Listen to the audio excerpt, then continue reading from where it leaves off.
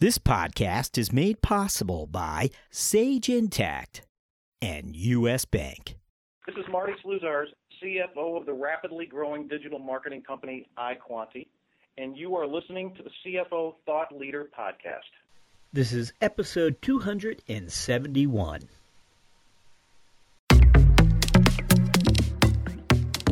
How as a finance leader are you driving change in your organization? How are you driving change within your organization? In this episode, we share insights from 4 finance leaders on people empowerment and strategy execution.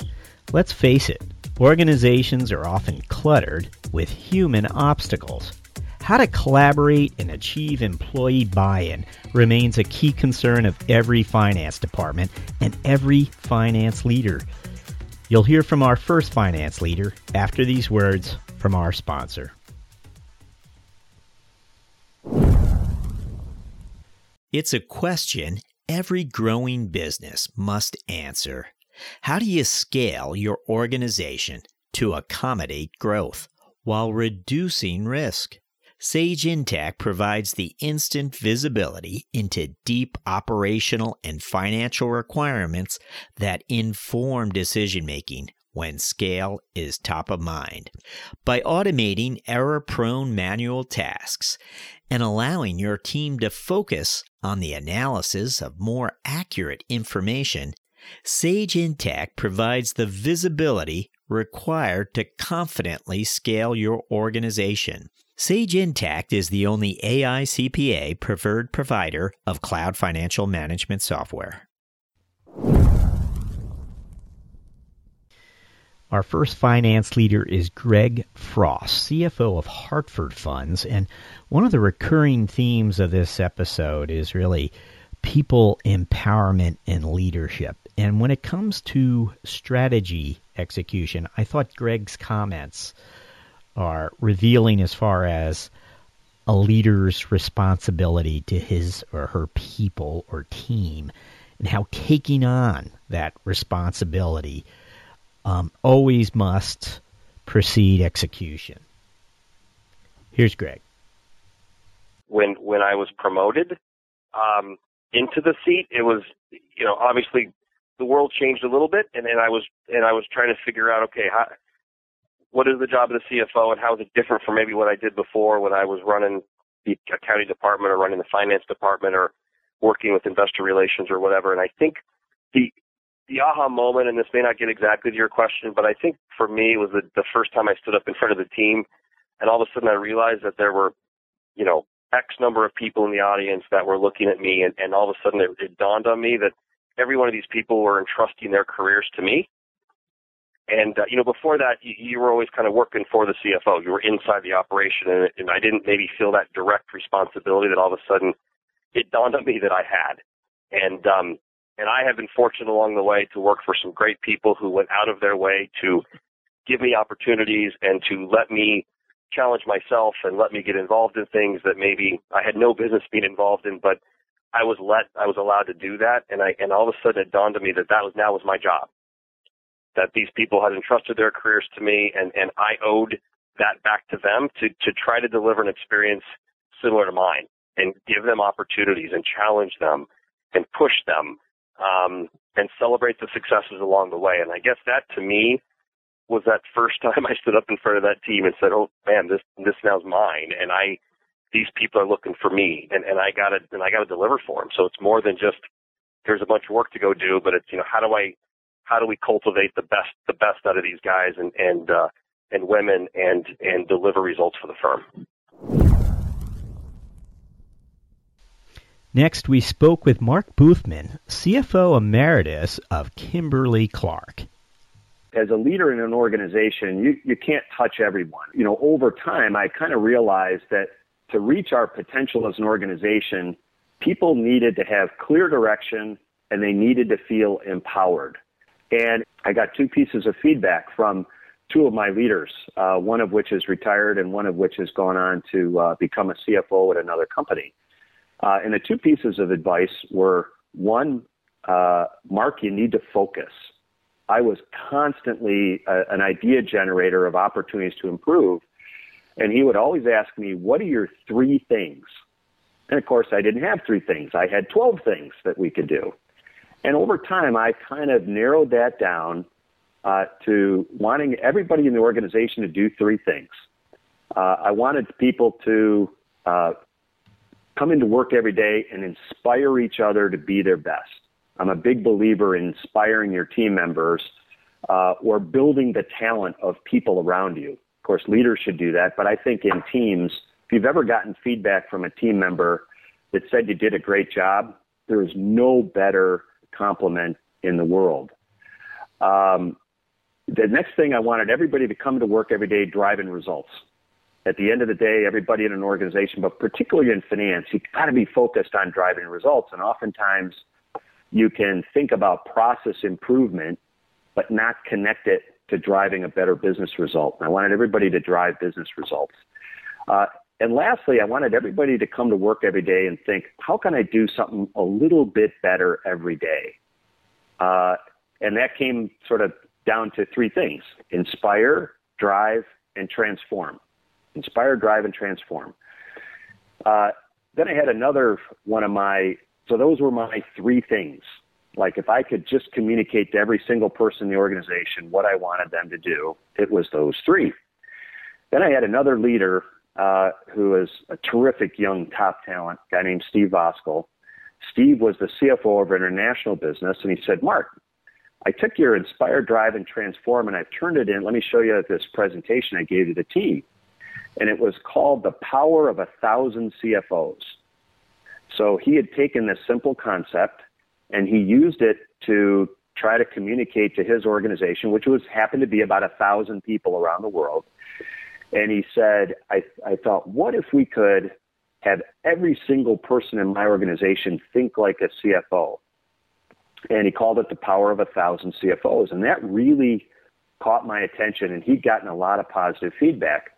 Well, then, of course, everybody else wanted to use it, and they wanted to turn it. I had about 2,400 people in the organization, and, of course, someone, being finance guys, they said, we should call it The Power of 2,400 CFOs, which made no sense at all. And over time, through some feedback, we distilled it down to the power of a CFO, which is all about how do you get every single person in your organization focused on the critical few things and feeling empowered to make a difference in their small team, whether you're paying bills in Malaysia or you're collecting receivables in Belgium, or you're driving the forecasting process in North America. You know, it's really trying to reach out and touch each individual in the organization. So that was the essence of a power of a CFO. And I think one of the benefits I had, sort of being in my role, was realizing it wasn't what we were working on that was as important as how we were inspiring the organization to take ownership of their individual roles. Next, you'll hear from Carol Lowe, CFO of Sealed Air Corporation. Now, you'll hear Carol responding to a question about her arrival at Sealed Air and how she went about assessing her team. But I think you'll agree her answer includes multiple insights about people empowerment. Here's Carol. So when I came in, the first thing I had to do is some of the things that needed to change. They're obvious. You go through your career, you build that instinct of being able to assess things.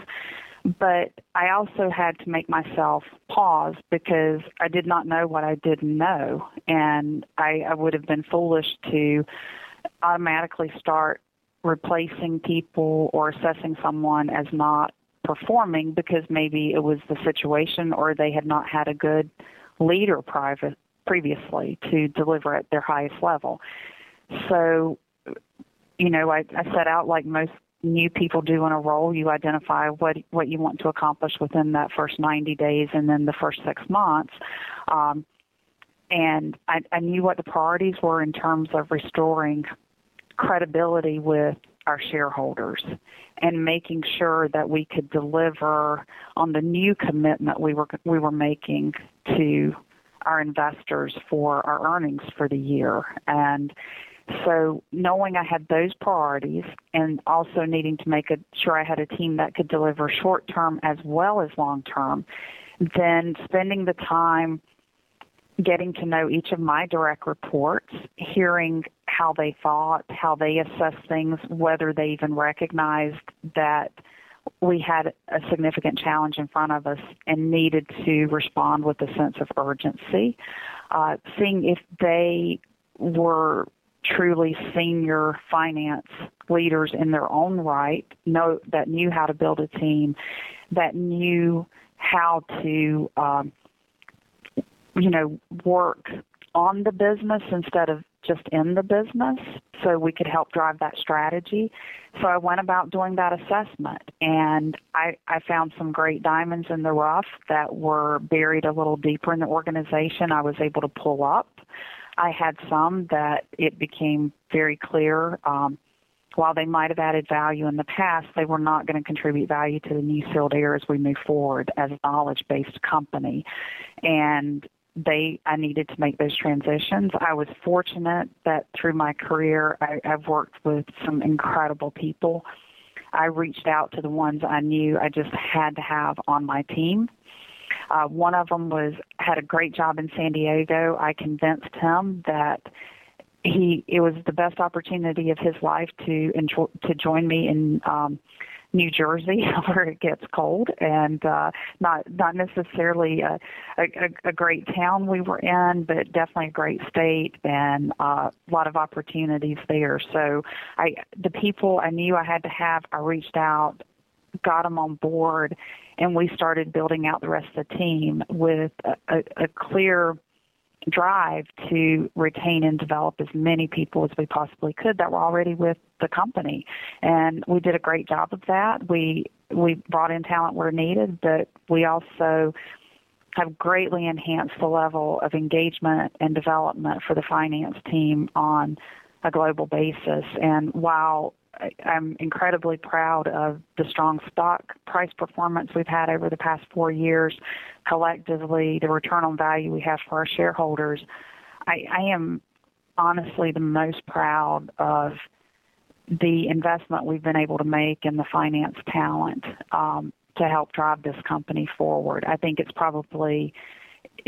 the biggest gift as well as obligation that I have as a senior leader, is being able to positively impact the development of my team. Don't go anywhere. We'll feature our fourth finance leader after these words from our sponsor. You want smart, clear, and honest guidance to help you meet the financial goals of your middle market business. With U.S. Bank, you have a partner who will help you find the right solutions to help your organization reduce payment costs, enhance control, improve cash flow, and expand your spend visibility. U.S. Bank's dedication to making ethical decisions and doing the right thing is at the heart of what they do, and their efforts haven't gone unnoticed. They've been named a 2017 World's Most Ethical Company for the third consecutive year by the Ethisphere Institute. To learn more, visit uspayment.com/middlemarket. Our fourth and final finance leader is Dan Crum, CFO of the Kansas City Chiefs. Now, Dan's comments concern deploying his people into the organization and how his team is able to achieve collaboration and actually drive strategy. Here's Dan. I think the takeaways that we have, really the important thing is to let the department that they're going into understand that we're here to help you and we're here to advise and to give you some strategic advice, and we want to make sure that we're a resource for you.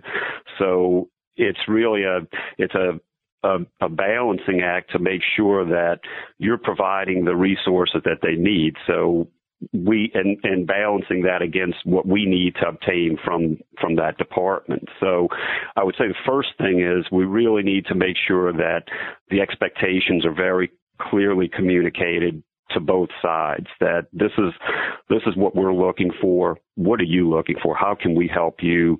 And so that both sides know what's expected.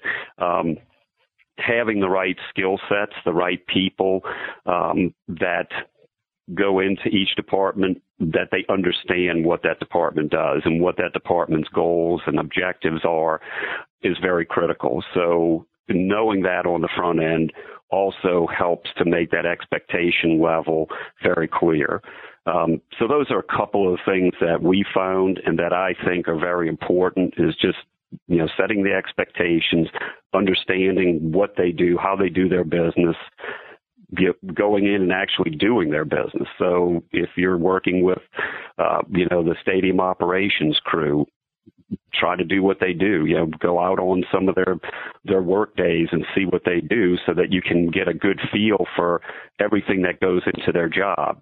And that makes you more knowledgeable, and you may be able to come back with some recommendations on, how we can improve things, or how we can improve reports that we generate for them, or how we can help them on decision-making processes or make processes easier. Because that's one of the big things that we've done is we've gone into each department and we've tried to look at a process that we can improve, whether it was just a very paper-intensive process or a very manual process. And the real big push for us has been to transfer those into very automated electronic workflows. So you're taking all of the potential for errors, you're taking the potential for generating a lot of wasted paper and inefficient use of resources, and now we're converting it into something that's very simple. You start the process off, it takes you through an automatic workflow, and it makes it so much easier for everybody. And we found that morale goes up when they don't have to do as much work on the paper end and trying to push paper around. It's just so much easier when they've got a workflow that they can just kick it off, and it takes you through the process, and it makes sure that everything gets done accurately and timely. And we've done that in a number of departments, and we found that solidifies the relationship as well, because we're listening to what they're asking for, and we're finding a way to provide it for them. So that builds the confidence, it builds the relationship, and overall it makes for more efficient processes that make for a better organization. We'd like to thank our 4 finance leaders for participating with us, and we hope you found this people empowerment episode of interest. Thank you for listening.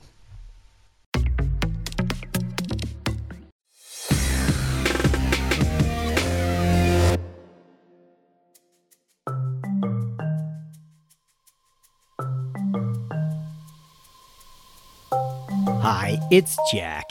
At CFO Thought Leader, we're interested in hearing from you. We want to find out what you would like to hear more of or less of. And so we've created an ever so short survey in order to learn from you. The survey is now available right on CFOThoughtLeader.com's homepage. It's open to career finance executives of every rank. Meanwhile, it's that time of year again. CFO Appreciation Day is quickly approaching, and we are once more firing up our kiln and making our CFO Thought Leader Mug 2019 edition available to survey takers who enlist 2 or more of their finance team members to complete the survey. We'll mail you our also coveted CFO Thought Leader Mug at zero cost. So visit us at CFOThoughtLeader.com and give us an earful. We would greatly appreciate it. Some rules and restrictions may apply.